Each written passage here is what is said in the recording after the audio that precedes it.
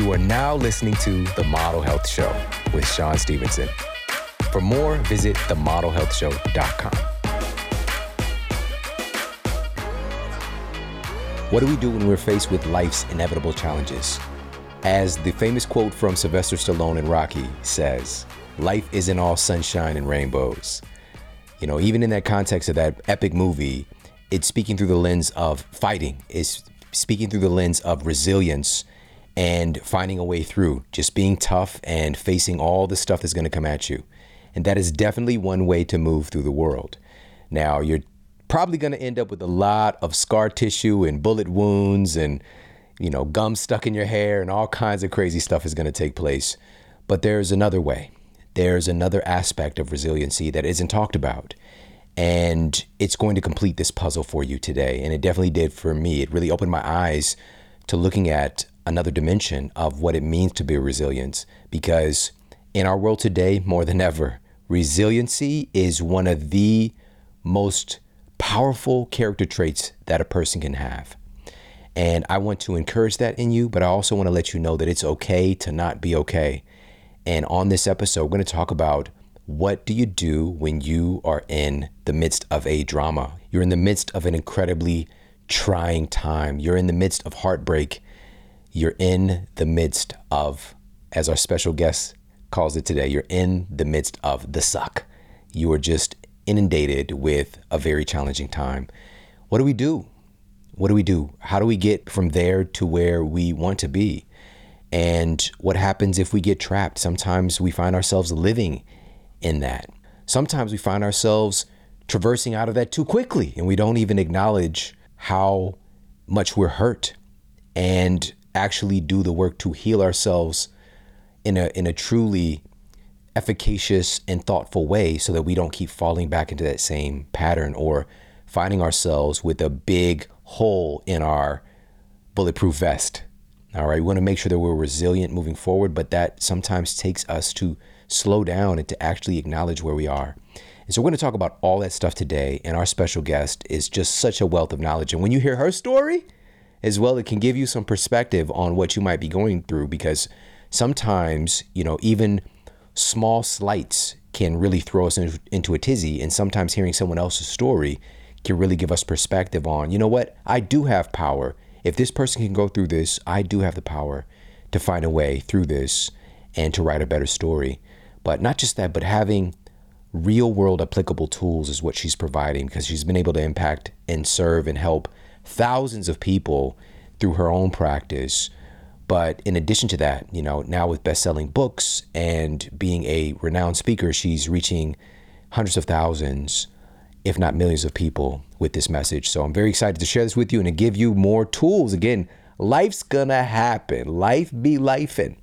Life is gonna happen, and it's really about having a blueprint, having a map, because sometimes we are not given that culturally. We're just taught to be a certain way. You deal with things a certain way. And for many of us, we live a life that pales in comparison to our potential and to our potential joy, our potential success, our potential health, because we're seeing life in the perspective that we were programmed with. And so I'm very grateful to be able to share these incredible insights with you to add to your superhero utility belt today. Now, recently I was having a conversation with one of my other incredible friends who is an expert in personal development, in psychology, psychiatry. He's actually a double board certified psychiatrist, Dr. Daniel Amen. He's been a great friend and mentor for many years.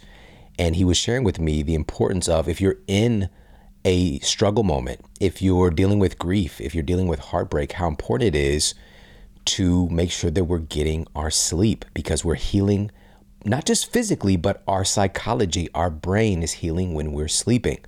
And so often, when we're dealing with difficult times, for many of us, we bounce the other direction instead of resting and supporting our healing process and getting some sleep, because of course it's going to be tough depending on the circumstance that we're dealing with, but doing our best, knowing that it's a priority and knowing that it's going to help us to transition through the process, making it a must if we're going through a tough time, to make sure that we're focusing on high quality sleep. But also if times are good and we're just wanting to be at our best, we're wanting to recover well from our training, we're wanting to have, top tier cognitive function, We want to make sure that we're investing in getting high quality sleep. Now, unfortunately today, so many people were thinking through this lens when we're thinking about getting good sleep, and maybe it's a struggle for us. We're thinking through the lens of pharmacology. What can I take? What can I take to improve my sleep?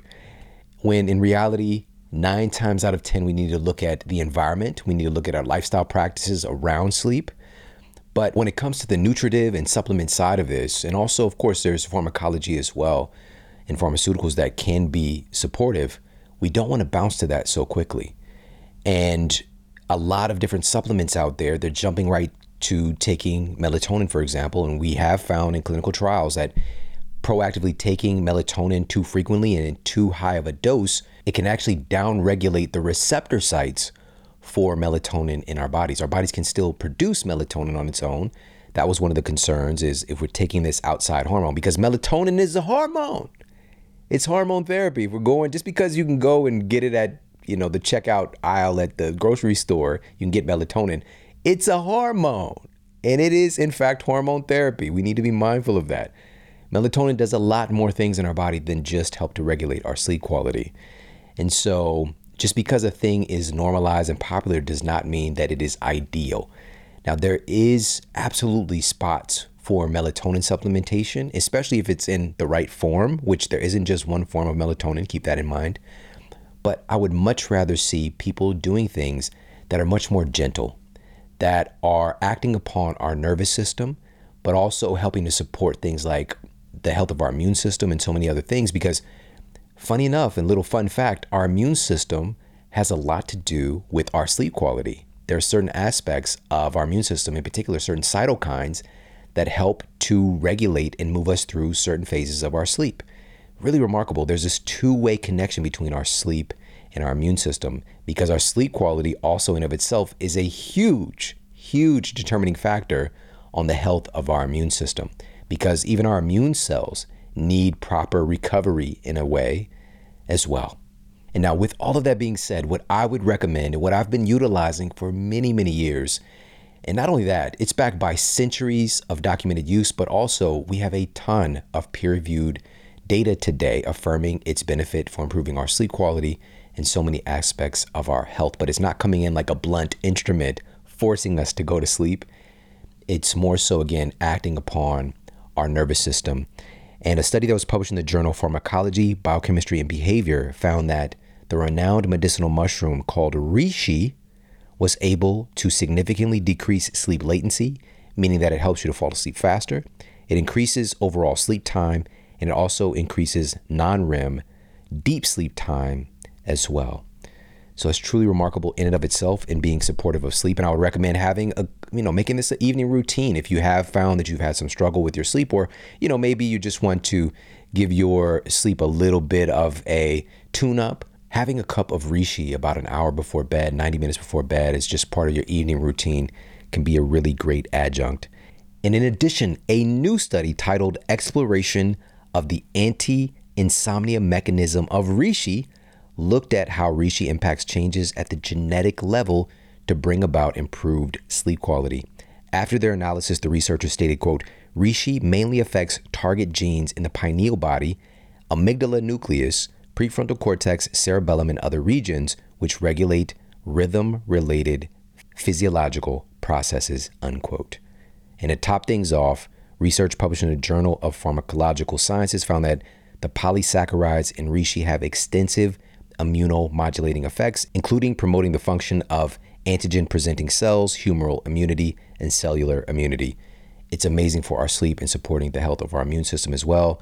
There's only one place to get a dual extracted beyond organic reishi, and that is from 4-Sigmatic. So you're actually getting these compounds that are noted in these studies.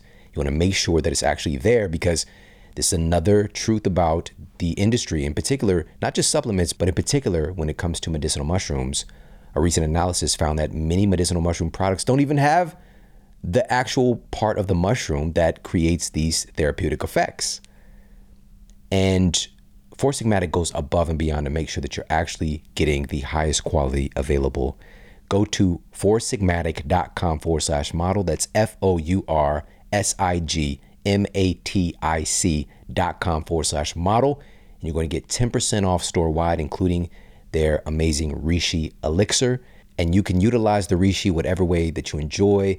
As a standalone tea, you can add, various sweeteners. I'd recommend a high-quality honey or stevia or some healthy fats, whatever the case might be. And also they have an incredible Reishi hot cocoa that you can utilize as well. So you can take advantage of the benefits of Reishi and organic cacao in that blend as well. So again, pop over to foursigmatic.com/model for 10% off store-wide. And now let's get to the Apple Podcast Review of the Week.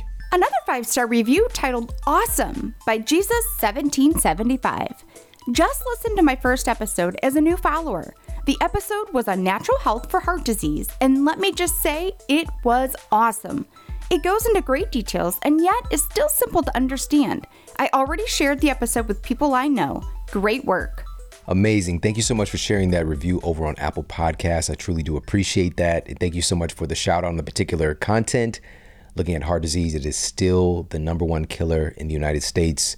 And we need to get more education out there about the causative agents, of course, but what are some science-backed things that we can do to reduce our risk, but also to reverse these conditions and to be empowered and to help our families to take control of their health. And now, on that note, let's get to our special guest and topic of the day. Dr. Neeta Bhushan is a cosmetic dentist turned world-renowned emotional health expert. She's written multiple best-selling books, including her 5-time award-winning book, That Sucked, Now What? She's also the founder of the Global Grit Institute. She's been featured everywhere from Forbes to NBC, ABC News. The list goes on and on. She's traveled across 45 countries studying human behavior and therapeutic psychology and brought all of her wisdom here for us today. Let's dive into this incredible conversation with Dr. Neeta Bhushan. Neeta, so good to see you. Thank you for coming to hang out with us. Oh my gosh, it is such an honor to be here, be in your energy, your soul fam, bro. Let's go. That part. I want to ask you first and foremost, I know a lot of people right now are in the midst of a challenge in their life. And they're at some stage of it. And that's the cool thing about your work is like you've kind of dissected this into stages that felt really familiar. But whether or not somebody's in a moment of challenge or they have that challenge coming around the corner, you help me to redefine and think about resilience in a different way. So let's talk about that word in and of itself. Yes. Wow. Resilience. It's so good to be on this show because I feel like when people and when anybody is thinking about resilience, it's okay. I've got to be strong. I've got to power through it, and I feel like growing up, I would see the YouTube motivational videos of like the guy, punching in the, in the dark lights and we're powering through. And when you actually go to the bare bones roots of the word resilience, well, in Latin, it's resiliere, and resiliere means to bounce back. So if we think about it, okay, to bounce means that, well, maybe we don't have to be so strong and tough. Because if I were to take, this glass right here, fill it up with water, and you might say, well, Neeta, it's strong. It's tough. It's tough. But if I were to take that glass and let it go on this wood floor, well, it's going to shatter. It's going to break maybe into 100 pieces. But if I were to take a basketball in my other hand or a bouncy ball, I've got 2 toddlers, the ones that you get from the birthday party, and you take it and you start to feel into it. Okay, it's got a little bit of give. It's got a little bit of bounce. If I let that go, it's going to maybe bounce really low or bounce really high, but it has the flexibility, it has the agility. And so should we be hard on ourselves then? And I think my definition of resilience, and of course taking the Latin root word, and I talk about this in the book as well, is, well, yeah, it's not only to bounce back, but it's also to use it as a framework and kind of a trampoline where we can just we can actually fly forward, but we can actually also sit in what I like to call sit in the suck, and maybe say it's okay to not be okay. And I can give myself grace and I can give myself compassion. It's okay to not be okay. That's something that probably both of us have experienced as our programming is like, it's not okay. And so that's revolutionary in and of itself, and also this is what I'm seeing now in this stage of my life, and also just with the work that I've been doing and the people that I'm connected with, is that folks are opening up more and sharing that they're not okay, that they're having moments of struggle. These are things that all happen behind closed doors, essentially. My mom, I never heard her talk like that. Yeah. She just powered through that shit. And, the outcomes from that were not good. Right. And I want to ask you about this because, just kind of redefining this and looking at this, we're all the things. Because honestly, I felt like that resilience that I've been building, and even in the last few years, it was about standing for other people, fighting, developing a kind of a shield of sorts, to be tough, to be hard, to be able to power through things. But that is likely going to, end badly for me too. You know what I mean? But it is cultivating both. So yes, it is this capacity to be strong and to power through things, but also to cultivate this ability to be soft and to be okay with not being okay, and to acknowledge when I'm in a process. Right. And that we have different stages and seasons of life, and I think that a lot of times, and being as a female, understanding more of, I talk about, the masculine and the feminine, but many times even this masculine root of all right, I've got to be the one that's there for everybody, and I'm the one that has to take care of everyone. But then I can't show emotion because, I grew up with my grandfather, my mom's dad. He served in World War II. I mean, he was in the military, and so he was very stoic, and you would never see him break down. And he always had this essence of, all right, don't talk back to us. And I had this very tiger parenting upbringing with, dads from India, moms from the Philippines. And so there was never any grace. And I feel like we share a lot of this strife of like adversity and challenge growing up. Yet I think that as you are allowing yourself to sit in the discomfort, because being in that uncertainty of discomfort is actually, maybe it's okay. Maybe it's okay because sometimes maybe there's a physical, like you pull your shoulder or you break your leg. You're not going to be able to power through anything. You're going to have to receive, lay back, lay down. And so I think so often we're so wired to bypass some of our emotions because it's like, oh, okay, this thing has happened and I know I've been told I'm strong, I'm tough. But what if we can appreciate our soft side?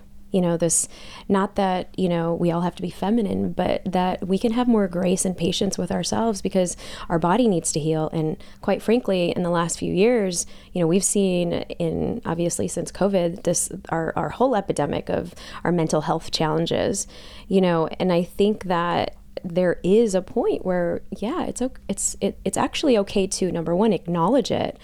But my, book aims to really talk about, well, let's actually feel into it.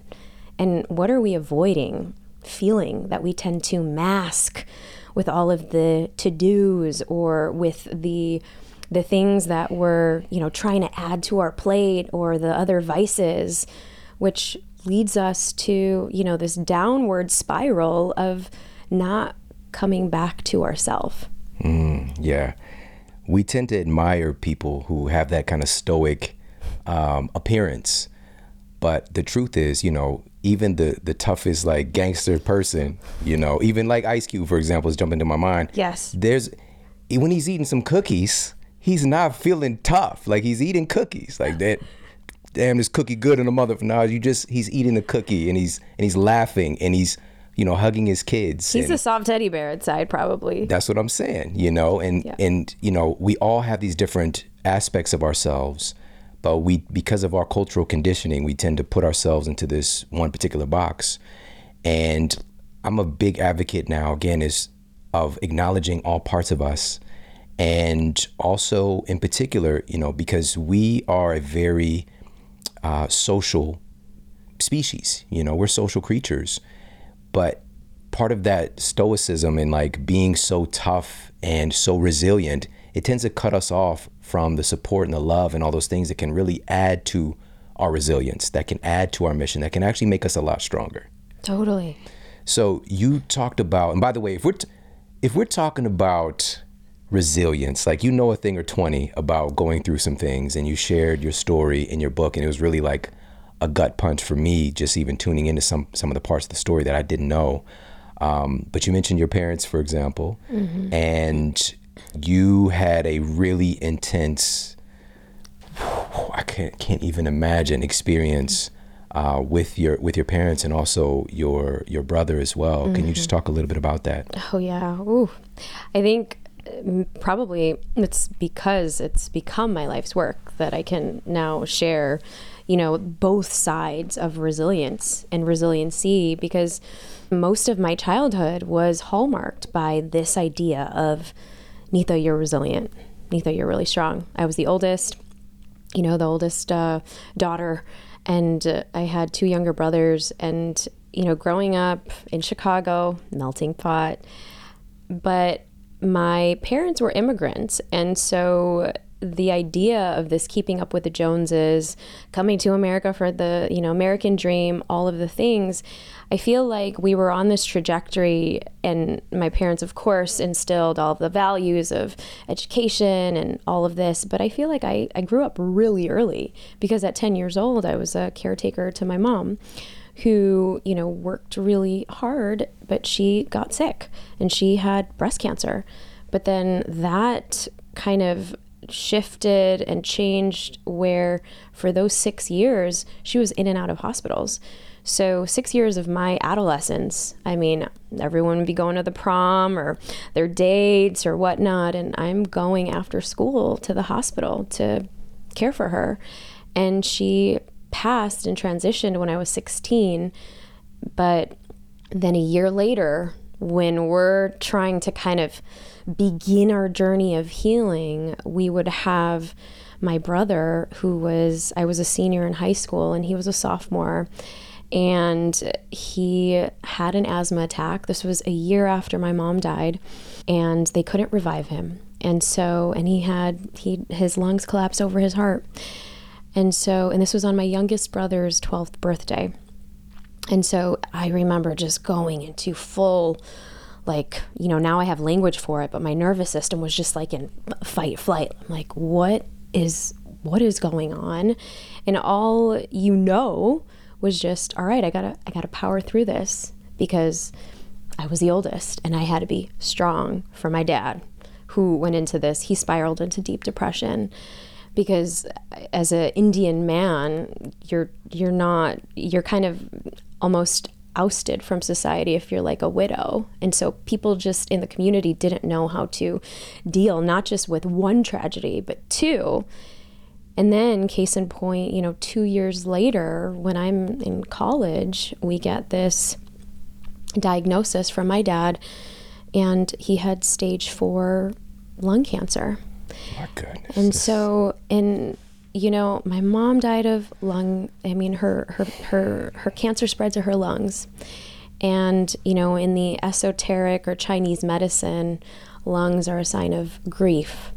My brother, he died of his lungs collapsing, an asthma attack. Again, the Chinese medicine, or, a lot of the esoteric healing is all around the grief of the lungs. My dad had lung cancer.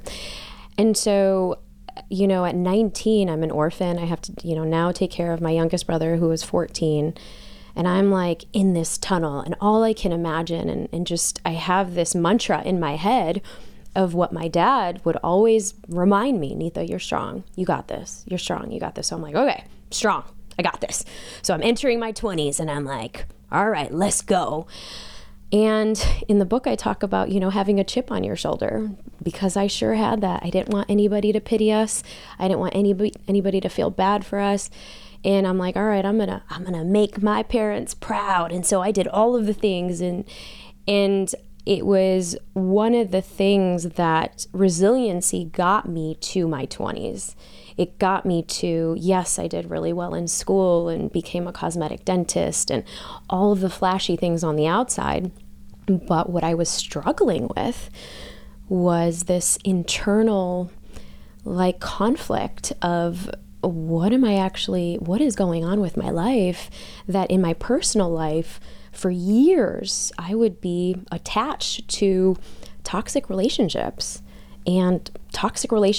over and over. And I was so afraid of being alone that I got married early on, and it happened to be a toxic relationship.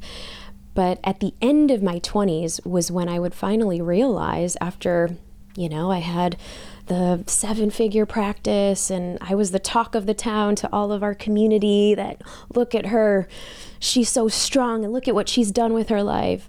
But I was breaking down, and I was spiritually dead, mentally, emotionally distraught. And I remember this because it was December 31st, 2011. I feel like that's my awakening day, where I remember just having all the bells and whistles of my life. And I had, a beautiful home, and I was married. And I had to say 3 words, because in my soul, I felt like I couldn't do it anymore. I couldn't lie. And I felt like I was lying to everyone around me, my family members, my brother, everyone, that I was not okay. And so I said 3 words: I need help. And I was looking at the mirror in my bedroom. I need help. And it was literally the day that I left that whole life. I left that marriage, and it started to unfold and unpack the decades worth of grief that I packed away in a closet under the rug, like we do. And I needed to shatter like that glass. I needed to fully shatter so that I can pick the pieces up and come back to myself. And I feel like for a lot of people listening, it's when you recognize that, fine, maybe there are parts of us that are broken, but it's that Japanese kintsugi saying of, they put gold, where the cracks are, and it becomes this beautiful masterpiece of kintsugi and kintsugi art. It's a beautiful practice, but that's where, the healing and the growth is. I love that analogy. And it's so crazy. We're already connected, because I was going to bring that up. Because, in that culture, in a strange way, the damage is where the gold is going to be placed, and it makes it more valuable. And so this thing that might have been thrown away, being able to repair it in a sense, to give it, a new shape, new meaning, in essence, but it really makes it more valuable. But we don't see that for ourselves. And sometimes we have a crack, and then we'll just, we'll just give up or just throw it all away. When in reality, sometimes those cracks are where the light shines in, and also where we can add even more value and start to see the possibilities. And this is one of the cool things about this framework, because during these stages, and one of them you even mentioned, being able to start to see possibilities, because especially when we're in the suck, it usually looks like everything is messed up. It's just all problems everywhere, all the time. There's nothing good out here on these streets, And so I would love if you could take us through this framework. It's 5 steps, and it's really profound, but it starts with stage 1, where, again, there's a lot of people right now listening to this that are in this stage. And if we've gone through this before, we probably recognize some of these different stages and where we are today, but also know that life is going to keep on handing us these often unexpected challenges, but we can start to see these as opportunities. So let's go through these 5 stages. Absolutely. So the first stage is the fall, right? Something happened. You broke your shoulder, you got into a car accident, you found out your spouse was cheating on you, or you came home and you realized that their stuff was gone. For me, it was recognizing that, oh wow, I cannot I no longer can be in this relationship. And so that's the fall. You feel hopeless. You might feel defeated. You might feel depressed. You might feel like I mean, just lost in this uncertainty. And it might feel so completely unfamiliar.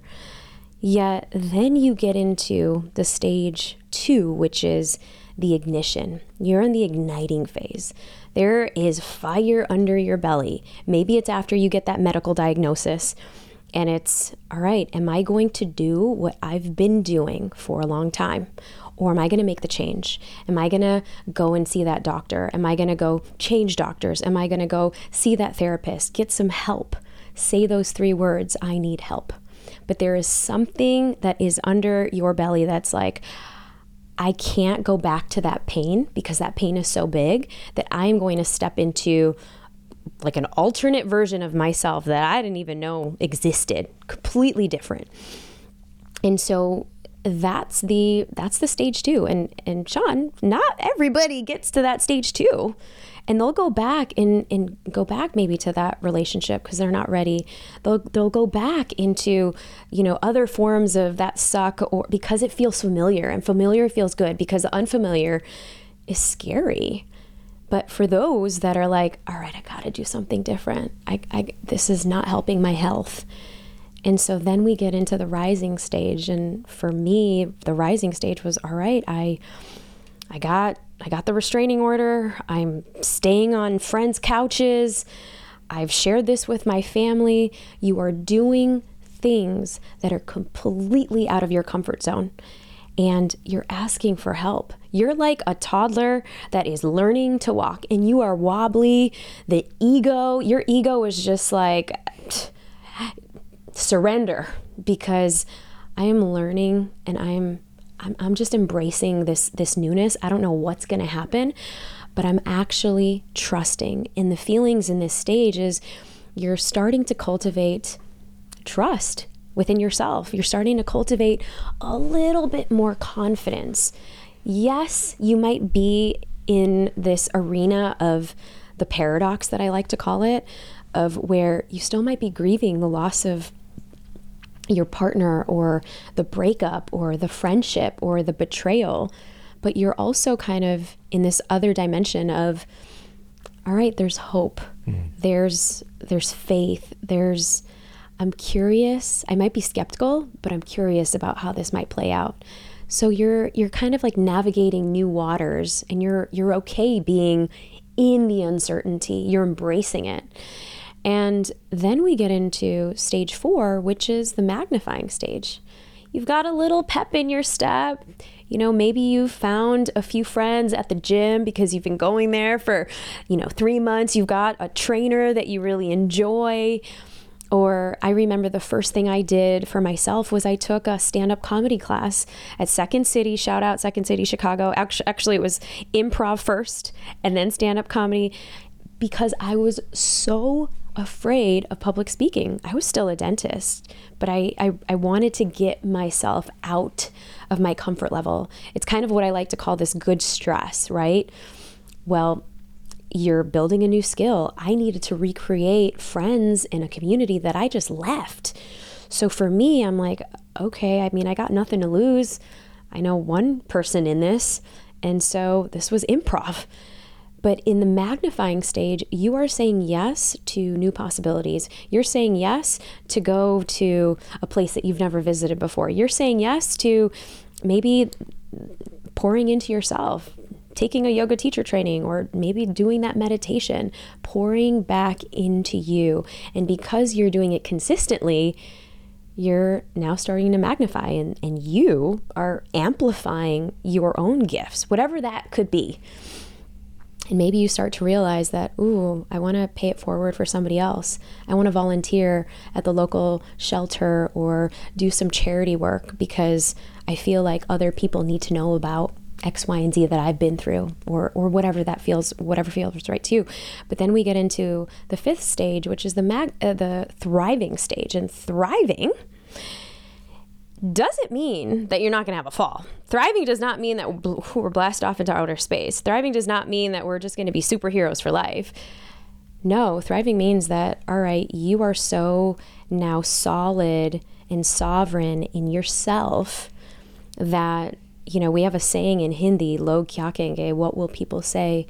You no longer care what other people or the outside noise will say. You are doing things because it lights you up. You are also allowing for your own personal check-ins to say, ooh, does this feel right? Should I go to this party? Should I actually stay in and do it for me? Your boundaries are being more solid because you're pouring back into you, and you're doing things because you want to do them, not because of other people. And so, and when you're in a bind again, you're okay with asking for help. You're okay with having a community of support, like coaches, therapists, doctors, healers, whatever, to actually pour back into you. It sounds so obvious, it sounds so obvious that to do that, but I think that, a lot of times we don't have a map, especially if we have certain cultural programming to where, again, we're just this certain way and this is how it is. But, being able to articulate these stages and to know that we're in a process in of itself is so helpful. And, there's one in particular question, because I think, and I'm just throwing this out there, you're the expert on this. I would imagine the toughest stage would be to get from the initial stage of the fall to the ignition. Ooh. That's what I'm just kind of, being able to pull out of this. And in the book, you said this, and I'm just going to quote you directly. You said, "There's only so much change we can create while looking at the past. Though past struggles and experiences give us strength and resilience, I truly believe we need to be looking and navigating forward in order to fly." So this is the fly forward framework, these 5 steps. So my question is, how do we get from the fall to the ignition? How do we actually get there? That's big, because like I shared, that is the hardest. It's one of the reasons why most people will, fail on their New Year's resolutions, right? Will fail on their promises to themselves or the new diets. And because change is hard. Change is really difficult, especially when it's scary, especially when it's uncertain, especially when you feel like the familiarity of a toxic relationship feels so much more comforting, or the dysfunction that you have in a toxic friendship is so much more comforting than stepping out into the unknown, because you don't know what's going to happen.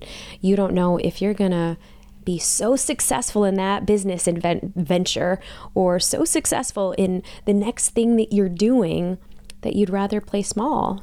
Because that's what you know. That's what you've been knowing. That's a safe spot for us, and our nervous systems just want to feel safe. We're not wired to, take that quantum leap, However, there's got to be, and the pain has to be so big for us in order to say, I don't want that life anymore. That's been causing me so much pain that I'd rather take the risk, because there is something igniting me, and I can't go back to where I was going because I got to do something I've never done. And that's where your trust comes in. That's where, what we call your intuition, something else, call it your angels, whatever, if you have a belief in a higher power, that's where something else comes in. For me, it was saying those 3 words out loud and recognizing and seeing the awareness of, oh, okay, I've been doing this. I've been seeing this pattern, and this, I talk about radical self-awareness in the book as well. And when we're doing things blindly, and we're just kind of oblivious to our environment, we're not paying attention to all of the subtleties. But when we're strengthening our, radical self-awareness, we're like, oh, okay, I can see my pattern here. I can see where I picked that person. I can see where I'm in the victim. You know, I've got a pity party for one. But it takes courage, it takes bravery, and honestly, it takes people who really also believe in you. I think many times we at least can count on one other person to say, that's not really you. Like, I know that there's something else in you. And if you're listening to this and you're like, I don't know if I have that person, well, maybe that person is you. We just got to look in the mirror. And that's why mirror work is a thing. It's a, it's a thing, and psychologists have even talked about this. I think Amy Cuddy, the TEDx speaker, she was talking about how you stand and do those power poses in the mirror to cultivate your own inner confidence so that you can actually be your own inner superhero and fly forward.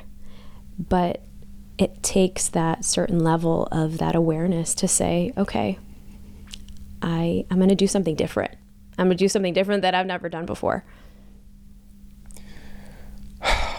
This is really hitting me different right now. I just got a call yesterday from somebody who I've known since I was a kid. And we've had different trajectories of our lives. Mostly when, after I graduated high school, I went to college and that whole thing, and I was just trying to figure things out, to write a new story for my family and that whole thing. And this person has been there along the way, because they're kind of like an extended family member. And little did I know, they always knew, even when this wasn't until, I was an adult that they shared with me, even when I was a kid, they were a little bit older than me, that I was exceptional. Like I was going to do something special. I didn't know, I was just trying to make it, out of the environment that we're in. But they called me yesterday and they shared some news that they had been not just going back, but had gone back to this toxic relationship that I thought that they had separated from about 15 years ago. Wow. And I thought that they were, living somewhere else, but that uncertainty. And also they shared with me that when they initially left, they didn't want when they went back, because of the story they told themselves, which has a lot to do with certainty and just being able to make it, to get by, to try to achieve my goal so that I then can tell you how I made it. She shared with me that she didn't want to tell me because she knew that I would challenge her on that. She knew that I would articulate that there were so many other possibilities and ways that she could navigate the situation than going back. And so little did I know, all of the conversations we had this last 15 years, that's where she's been. Wow. And, the story is a little bit different. They might share a different section of the house or whatever. It's convenience. But just the fact that you're there, and the impact that that's going to have on your kids, on your extended family members, our relationship. But it's so interesting, you mentioning having that person to see the best in you, to challenge you, but lovingly, because there is a way to go about this stuff. Of course. But having access to somebody like that is such a blessing, because for you and I, for many of us, we don't have that.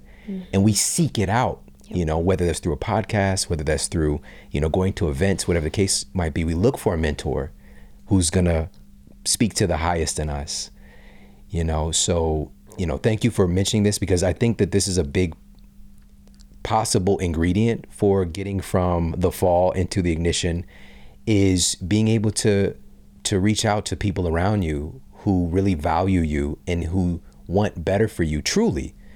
And this isn't about any kind of like lower tier, like selfishness or envy or any of that stuff. They just really want to see you succeed, and they see the greatness in you, and actually opening yourself up and sharing, right? But you said, and this is what I want to ask you about, when we're in that victim mindset, we tend to latch onto that's our identity, and we shut ourselves off from that possibility. So let's talk a little bit more about that victim mentality. Ooh, yeah. I mean, the victim mentality keeps us safe. It's our ego. It's like, all right, everything else is scary. And so to be in just in the suck of, all right, everything bad keeps happening to me. I always pick the partners that are not the best. I don't think there's anything out there for me, or, the business things that I keep doing they don't go anywhere. And so we kind of stay in this low frequency or low vibe. It's like this low hanging fruit. And because it becomes then an identity, we can then complain to other people and get their sympathy. And it can be something that we can then share. And we don't have to take personal responsibility because, oh, wow, look at me. And so when do we then get to change the narrative? Like, we can be stuck. And this is what happens for a lot of people. I feel like they get stuck in this suck, or this period of where I can't even take any action because nothing is going on. Or you're in this the other end of the boat where you're like, I'm going to power through and nothing's going to tear me down. Nothing, there's no way. And so, the other half of people, they keep, going until they burn out, or until, the universe, God, or something actually happens. They get a sickness or an illness where they have to slow down. But the majority of people who are in this victim spiral and mindset, it's safe to be there. It's safe to not take any action. It's safe to not try that new business. It's safe to not put yourself and try to date because for fear of, maybe I'll get rejected. And what does that rejection mean about the parts of me that don't feel good enough, or the parts of me that don't feel worthy of love? And that I have to confront that, and to confront those deeper layers of those feelings. It's hard, because who wants to confront worthiness? And where did we feel unworthy growing up, or in our relationships, where we just pick whatever person that walks into our life who may not treat us well, but then we're still going back there for that same dysfunction and toxicity because we know it's safe. Got a quick break coming up. We'll be right back. Hippocrates, the father of modern medicine, stated that all disease begins in the gut. We often think of this in terms of chronic diseases, but this holds true for infectious diseases as well. He had a plethora of nutritional treatments for his patients, and according to a study cited in the journal Frontiers in Pharmacology, one of his most notable treatments for preventing infections was propolis. Propolis is time-tested immune support from the world of bees, and today numerous peer-reviewed studies are affirming its benefits. One study published in the peer-reviewed journal Antiviral Chemistry and Chemotherapy revealed that propolis has significant antiviral effects, specifically in reducing viral lung infections. Now, a little fun fact is that Hippocrates used propolis both internally and externally for his patients. And again, today, the external benefits are being highlighted in new studies as well. This study published in Phytotherapy Research found that topical propolis that was applied a few times a day, it was 3 times a day in this study, accelerated the healing of cold sores faster than the placebo group. The researchers found that topical propolis not only reduced the amount of herpes virus present in a person's body, but it also protected the body against future cold sore outbreaks. One other study, and again, there's so many, this is a meta-analysis of multiple studies published in the Evidence-Based Complementary and Alternative Medicine, and it found that propolis has antiviral, antibacterial, antifungal, and anti-tumor properties. It is well noted to be an immunomodulator that increases the body's resistance to infection. This is one of the most supportive things that you can do for your immune system, and it's one of my favorite go-tos that I use on a regular basis, and I'm talking about the Propolis Immune Spray from Beekeepers Naturals. Go to beekeepersnaturals.com/model, and you're going to get 20% off their Propolis Immune Spray, and also store-wide on their other incredible bee products, including their superfood honey and their royal jelly supplement that is incredible for our cognitive function. Go to BEEKEEPERS naturals.com/model for 20% off. get yourself hooked up right now with their incredible Propolis Immune Spray. It is something that I always have on hand. I travel with it. It's actually in my bag right now for whenever I'm traveling and on the road, and also just keeping my family healthy proactively, especially during cold and flu season. Hop over there, check them out. beekeepersnaturals.com/model for 20% off. And now back to the show. You also talk about, looking at where we pick up some of these ideas from that become our belief system, how we see the world. And a lot of issues, I think that this is one of the biggest epidemics, is a lack of a sense of worthiness. And when we don't feel worthy of love, of health, of success, or whatever the case might be, we can literally self-sabotage a lot. And sometimes we pick this up because we're seeking approval that we never got, and so it's like being able to have some introspection. You've got a lot of great exercises in the book as well to look at, where did I pick this thing up from where I don't have a sense of worthiness? What approval have I been seeking? And I'm looking for this approval from my mother, who's no longer alive. And this is literally something that I can't get approval from, but I'm carrying this, and it's helped to create my victim mindset. This is already super helpful, but I want to dig in more because, again, being in that struggle zone, in the suck itself, is very difficult to get out of. As you said, this is a time when a lot of us turn back and a lot of us give up. But the crazy thing is, certain times there's like a glimpse of light, and we start to maybe try to like start the ignition, but it's like dun, dun, dun, dun, dun. It's not really starting. Yep.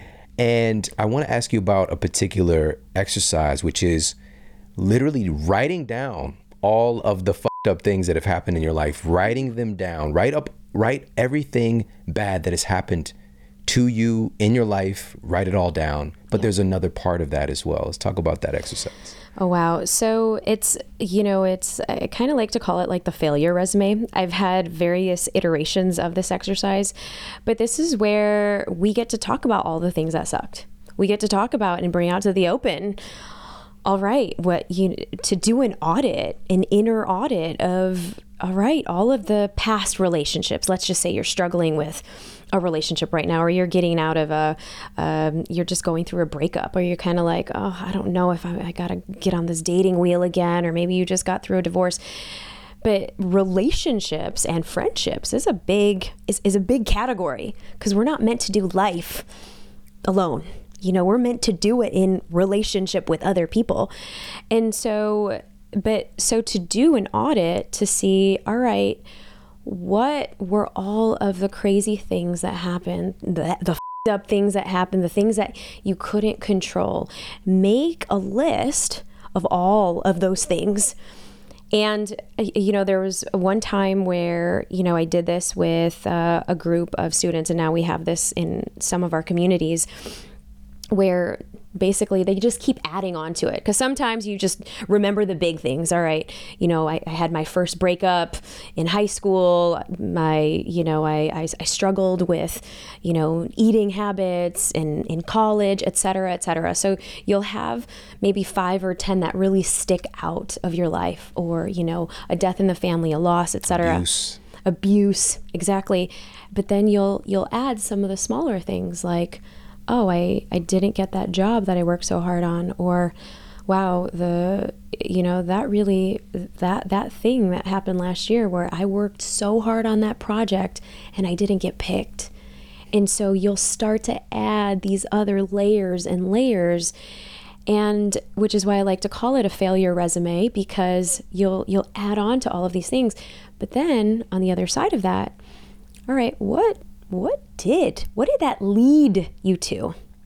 What did that lead you to? That breakup in the 7th grade, who did that lead you to? Maybe it led you to another person in college that, got you to share your theater skills on stage, or, the friend that maybe, stole your homework, or whatever the case was, but it led to something else.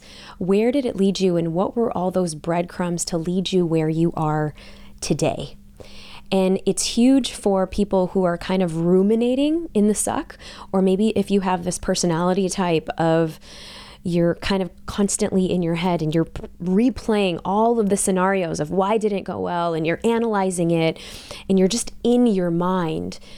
And so a way to bring it down into your body and into your heart is to, well, let's give voice to these parts. Let's kind of see where that roadmap took you, because it took you to actually listening to this podcast here today, right now. All of our failures and all of our setbacks led us to this particular moment right here, right now, you and I, Sean. So, and that is beautiful. That's where the magic comes in. That's where, we can kind of, amidst the crazy and the chaotic, and sometimes the fact that, the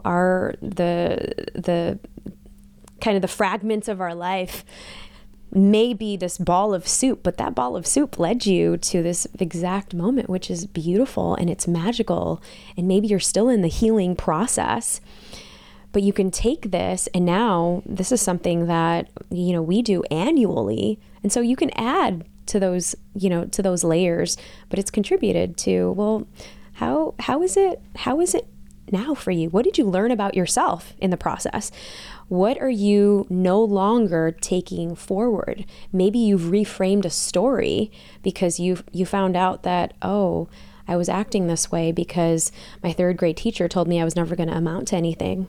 So that's why I keep thinking that I'm a failure. And that's why I won't start that thing, because every time I just feel like, or you hear, stories of, somebody who had, and I feel like I talk about this in the book, but around, even stuttering and how somebody made fun of you in the second grade, and then to heal and reframe that story and reposition it with something that you're saying and you're taking forward with you today, here on out. And that can be also part of the healing journey. I'm going to share this from your book as well.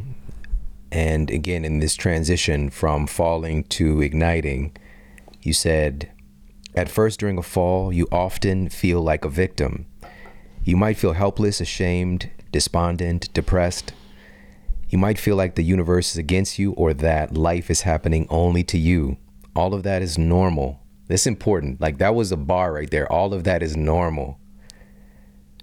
Falling sucks big time. But when you decide to accept what has happened as the reality, that can trigger the next stage. And then you move into giving a little insight into igniting. And again, you dissect these more in the different sections of the book. But being that this is the most difficult transition, I wanted to spend a little bit more time here. And I want to ask you one more thing about this. And if there's anything else that jumps out that you could share, because again, it's the suck. It is the most difficult place. Sometimes we can't see the light. But with that being said, even as I'm saying that, chances are there is light that shines through every now and then. And you mentioned a little bit earlier about taking some action. And I'm curious, when we have those moments, what do we do? Because it's so easy to ignore them, to turn back, to tell ourselves a story. When these moments happen, when we're in the suck, should we, or would you advocate, and this is what I'm asking you this for personally as well, to do something, right? To just take a step, to maybe, like, what can we do with, because it all starts from our mind. It's not necessarily taking an action. Right.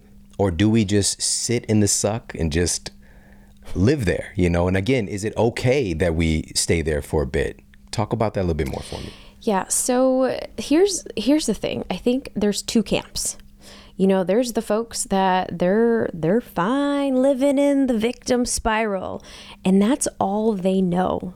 I talk a lot about, 4 personality types, and the one that I'm talking about is there's the 2 specific ones where they are okay with their sadness. They are okay with feeling into the suck. They are okay with sitting in the falling stage. And they're okay with having the identity as the victim. And they're the ones, if you ever go to, the family party, it's always she's the one that has the big migraine again. And she's the one that's having all of these issues. And you got a problem for every solution. Got a problem. Exactly. And loves, because that's her identity. And then you have the other side where, this is the go-getter, the tough ones, all right, this happened, well, I'm going to keep going. And because I learned that meditation, and I read that book, and I've got Sean's book. So I read that chapter. So I'm going to keep pushing through. And so there's the one camp where they acknowledge fully, and they sit in the suck for far too long. And then there's the other camp where they deny their emotional experience, and they fully bypass it completely, where they're like, nope, nothing's bothering me. I'm okay. I'm all good. It could have been worse. It's kind of like, where you have like a bad football play or something like that, and the coach is like, all right, the next one's going to be better, And so with that camp, they're the ones struggling to slow down. And they don't even acknowledge, and maybe it's okay for them to actually sit in the suck. But for the other school, it's really difficult, because when they are in that suck, it's hard to actually climb out and take action. And for those people who we're talking about, because it can be a scary place. It can take you out for a couple of years. It's where I feel like, I had, and I talk about this in the book, it's one of the reasons why I was inspired to write the book, because I was in my own suck of postpartum depression, and I did not even know it. And I didn't realize it until I was kind of out of it on the other side. And so again, you got to take those baby steps. And for me, in my postpartum depression, I had postpartum rage and anxiety and all of these emotions that before I wasn't okay embracing. And I wasn't okay embracing because I thought I had to be the strong girl.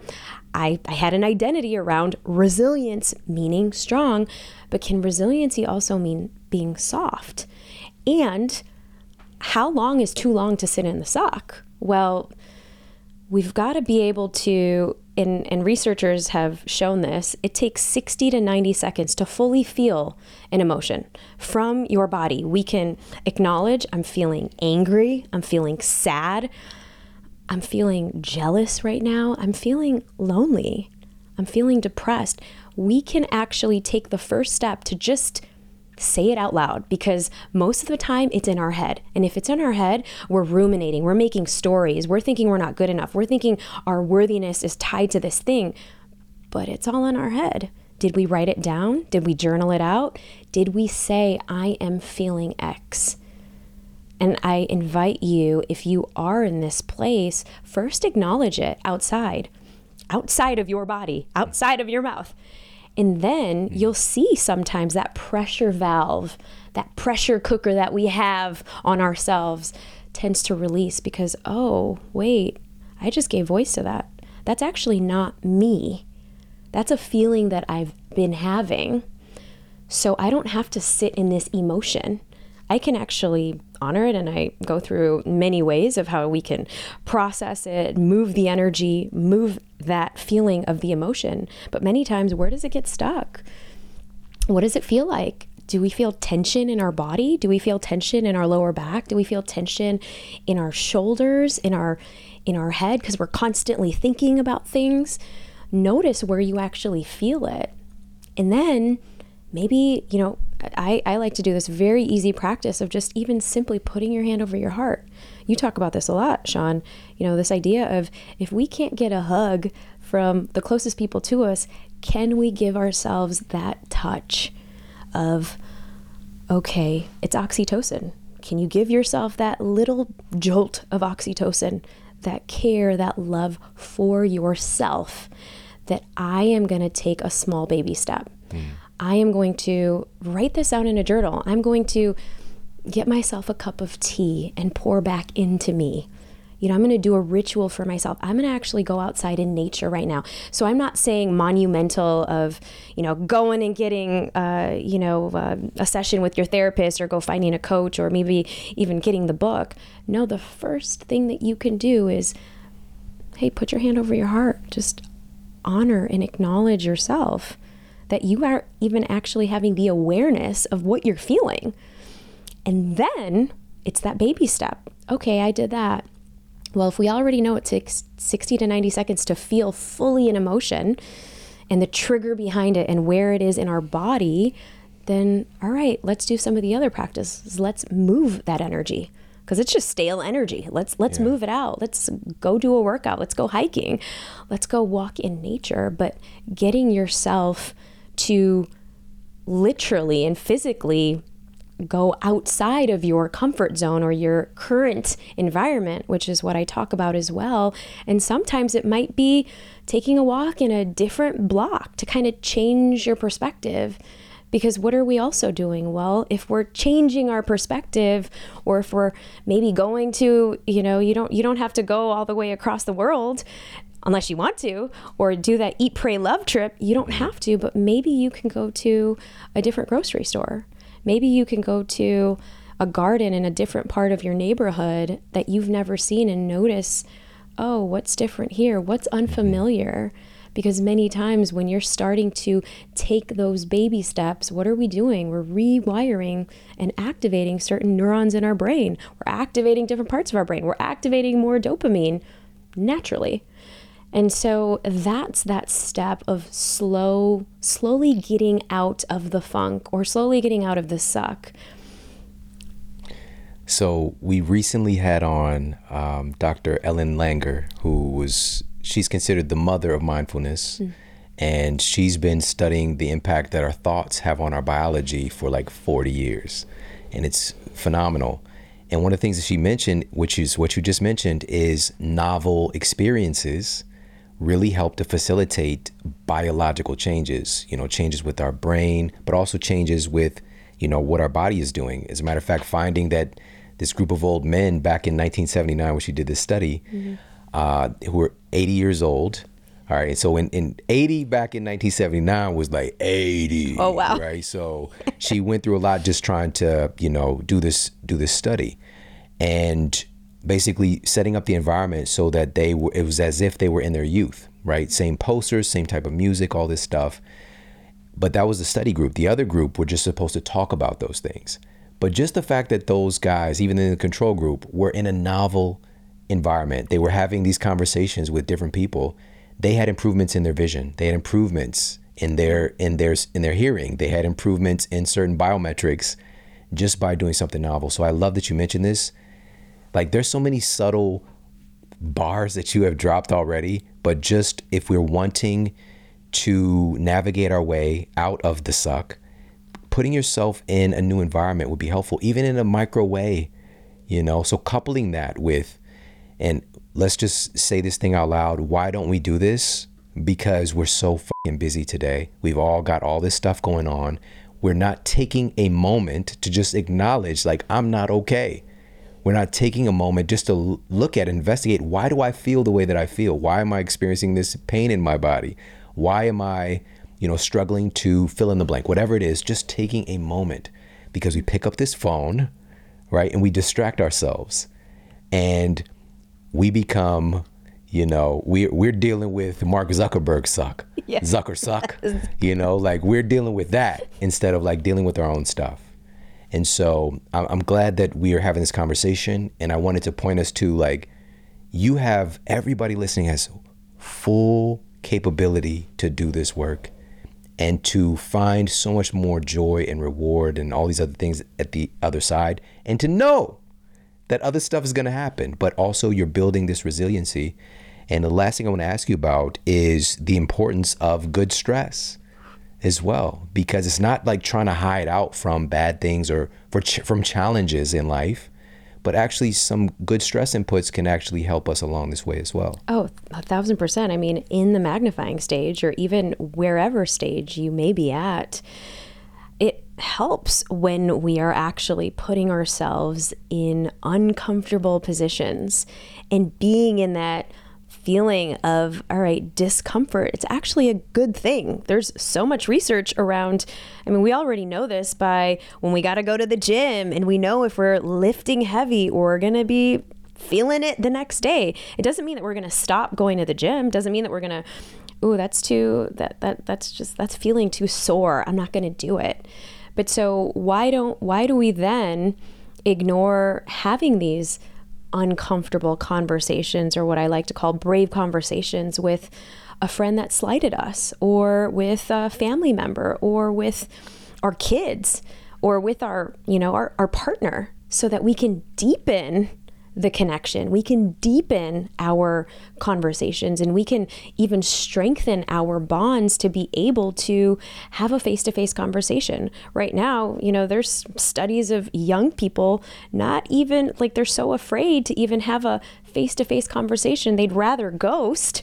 So they're not going to, their interviews, or when they have to quit, they're quietly quitting because they don't have the capacity to actually say and have a brave conversation because, ooh, that's too scary. So I'm going to avoid it altogether. But what I like to say is, all right, what's that thing that you've been avoiding? Maybe you don't like the cold plunge. We already know that you talk about this a lot. How does this actually affect our body? Well, it provides us with that good stress for our body to break down more fat, etc. But what about some of the things that we avoid that help us to have healthier relationships, that have healthier boundaries? If you are, I'm like a recovering people pleaser over here. I love to be the way shower of my family and friends. But there was a point where I had to actually say no a lot and practice this idea of actually saying, no, I won't be able to do this. I would love to take you X, Y, and Z, but I just can't do it today. And to be able to acknowledge, like, oh, wow, that was a big deal. I can't believe I just did that. And to pat yourself on the back when you are taking those big risks and leaps, instead of avoiding it. And that's what I mean by good stress. So some of the things that I even write about in the book is, all right, you go to, you were probably invited to this party. You're not going to know anybody. Go see who you can meet. 3 new people. Maybe you're going to a networking event. Nobody that you know is there. All right, see, maybe you can actually have a deep conversation with 1 or 2 people. What can you learn about others? Completely afraid of public speaking? Go and do an improv class. You did that too. It's amazing. And I was completely terrified, but it's putting yourself in these uncomfortable positions. And I know that there are other people who would be like, yeah, I'd go bungee jumping, or, I polled our community once, like, what's the scariest thing that you would do? And jump out of a plane. Maybe you don't need to do that if that's not you, but maybe you can actually incrementally invite good stress. Because as we tend to, let's just say you're heartbroken right now and you're thinking, I don't want to go on those apps. Maybe you go on that app, and maybe you're not looking for the next level of your life, but you're maybe looking for somebody that matches your energy. And maybe you're kind of like, okay, I'm going to say yes to this person and see what I learn about myself in this next date. And it's not about anything else, but it's more about, all right, what can I learn about myself? And that's what cultivating this idea of good stress, or to be able to suck at something new, it's what I also like to call it, because then it's relieving the pressure. Then it's like we have a little sense of play. Life can be so serious. And I feel like once we add a little level of, humor and levity towards things, then we're actually allowing ourselves to be okay in the discomfort because there's less pressure. I love this. Can you let everybody know where to pick up a copy of your book and where to connect with you more? Oh my goodness. Well, my podcast, The Brave Table, but also you can go to thatsuckednowwhat.com. And when you get the book from thatsuckednowwhat.com, we also have free resources and a 5-day fly forward mini meditation, as well as a 57-page digital workbook to actually help you go through all of the exercises even deeply that are in the book. Amazing. So again, and I'm sure you got different places where people could pick up the book on the website. Absolutely. Amazon, Barnes & Noble, all that good stuff. But take advantage of those bonuses because the workbook would really be helpful. I love having prompts, different things to actually proactively do. It's such an opportunity for us to simply get things out of our heads and get them out into the world. You shared that, and I was just sitting here in awe listening to that because it's so powerful just to get it out of your head, out of your body, whether it's speaking the words out loud, whether it's writing something down, but we carry it. And truly, it's like it's freeing. It's releasing things when we speak it out loud. And so having prompts and support to do that is super helpful. So yeah, this has been amazing. And again, people can tune in to your podcast where they're listening to this podcast, The Brave Table. Follow you on social. What is yours? IG? Neeta Bhushan on IG, on everywhere. LinkedIn, all the places, YouTube. Amazing. Well, I appreciate you so much for coming and hang out with us. This has been awesome. Thanks so much, Sean. Legend, OG. Let's go. You already know. I appreciate you. Everybody, thank you so much for tuning in. I truly hope that you got a lot of value out of today's conversation. And I want you to keep in mind that there isn't a straight line to healing. There isn't a cookie cutter formulaic way that is going to get you from where you are to where you want to be. Things are going to happen along the way. You're going to have ups and downs. But that was very helpful for me going through certain things in my life. When one of my trusted advisors, Dr. Kelly Starrett, actually, and he texted to me, I was dealing with an injury, and he said that there isn't a straight line to healing because sometimes we can, start playing these games in our mind. We're playing this virtual ping pong match with our empowerment and with our feeling of like, this is taking too long, this is too difficult, whatever the case might be. And there isn't any straight path to healing. And just keep that in mind because sometimes we can feel like we get this instant moment of revelation and it's supposed to be all downhill from here or uphill, whatever the case, however you want to put it, rocket fuel, taking off, that whole thing. But in reality, there's going to be moments of adjustment. There's going to be challenges that come up along the way to your healing. But it is important that we have those moments of revelation, as Neeta mentioned, that moment of ignition and lighting that fire and understanding, okay, now we're starting a journey. We're starting to move through this and it might be a bumpy ride at some parts. Some parts might be super smooth sailing, but eventually by you doing the work, by you understanding how powerful and remarkable and special and valuable you truly are, how worthy you truly are as a human being, you are going to get there. And I'm grateful to be on this journey with you and also to just remind you that in this human experience, we are all going to go through some of the craziest, most unexpected, most challenging times. But it is a beautiful part of this story. When it all boils down to it, we can find beauty within the chaos. We can find gifts and joy within the mess. And being able to lift ourselves up and to lift up our communities, we can start to write a different story. And we need that right now more than ever. So I invite you to look within, to spend a little bit more time in contemplation and self-assessment and self-love so that we can build ourselves up so we can be stronger for those around us. Because right now, we're not doing the best as a society, but we've got to heal ourselves. There's this wonderful statement, healer, heal thyself. We've got to heal ourselves and lift ourselves up so that we can provide a better roadmap for others. And again, there isn't any cookie cutter roadmap. Keep that in mind. But there are definitely some consistencies. There are definitely some truths. There are definitely some icons along the way that can help to direct us. And it all comes again from doing the work. We want to speak from a place of experience. There's a lot of people out here speaking from theory, and that's wonderful. Theory is great. Hypothesis is great.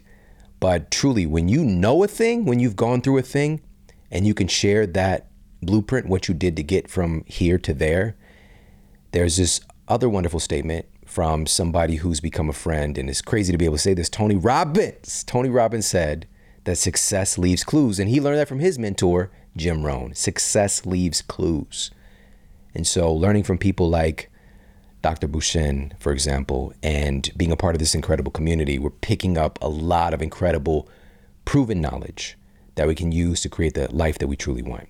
Again, thank you so much for tuning in. We've got some epic masterclasses and world-class guests coming your way very, very soon. So make sure to stay tuned. Take care, have an amazing day, and I'll talk with you soon.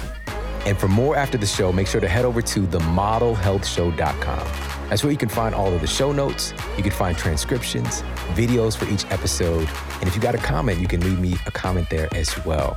And please make sure to head over to iTunes and leave us a rating to let everybody know that the show is awesome. And I appreciate that so much. And take care. I promise to keep giving you more powerful, empowering, great content to help you transform your life.